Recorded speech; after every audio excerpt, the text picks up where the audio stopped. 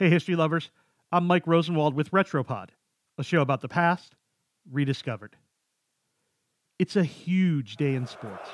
The Cleveland Browns select, the Chicago Bears select, the San Francisco 49ers select, the Tennessee Titans select Corey Davis, wide receiver. The NFL Draft. For football fans, it's a day to call in sick to work, hang out at a bar, and find out which new players will solve all their team's problems. Yeah, right.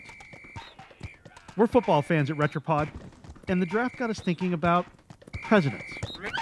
Presidents? Yes, presidents. While baseball might be known as the national pastime, it's football.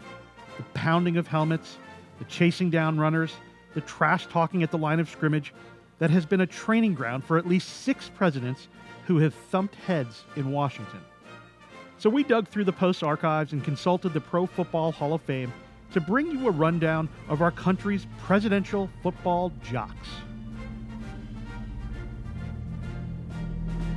The best player of them all, a man whose reputation on the field greatly exceeds his reputation in politics, was Gerald Ford, who took over for Richard Nixon after he resigned. Ford played center for his high school in Grand Rapids, Michigan, and then made the University of Michigan Wolverines.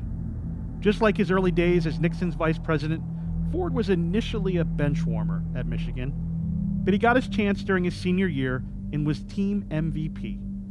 The Green Bay Packers and Chicago Bears wanted to sign Ford, but instead he chose law school at Yale, where he helped coach the football team. Speaking of Nixon, he played college football too, at Whittier College, a small California school that is certainly no football powerhouse. Nixon was a true bench warmer and was listed as a lineman despite being, as the Hall of Fame noted, smaller than most kickers these days. But hey, he tried. Ronald Reagan. He was a lineman too at Eureka College in Illinois. He did little of note on the field, but he did find success in fictional form, as an actor on screen playing Notre Dame lineman George Gipp. You've heard the phrase, "Let's win one for the Gipper"? Reagan was the Gipper. What other presidents played? Dwight D. Eisenhower played at West Point for Army, linebacker and running back. He preferred baseball, though, and always lamented not making the team, settling for the gridiron instead. John F. Kennedy was on the Harvard roster, but as the Hall of Fame notes, quote, JFK never made it past the JV thanks to illness and injuries. All his gridiron glory came on the front lawn with the family. Sort of sounds like my football career.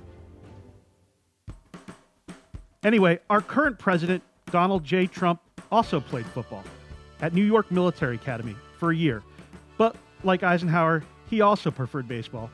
And in 2013, on Twitter, he described himself as, wait for it, the best in New York State. There is some evidence of his football skills, though.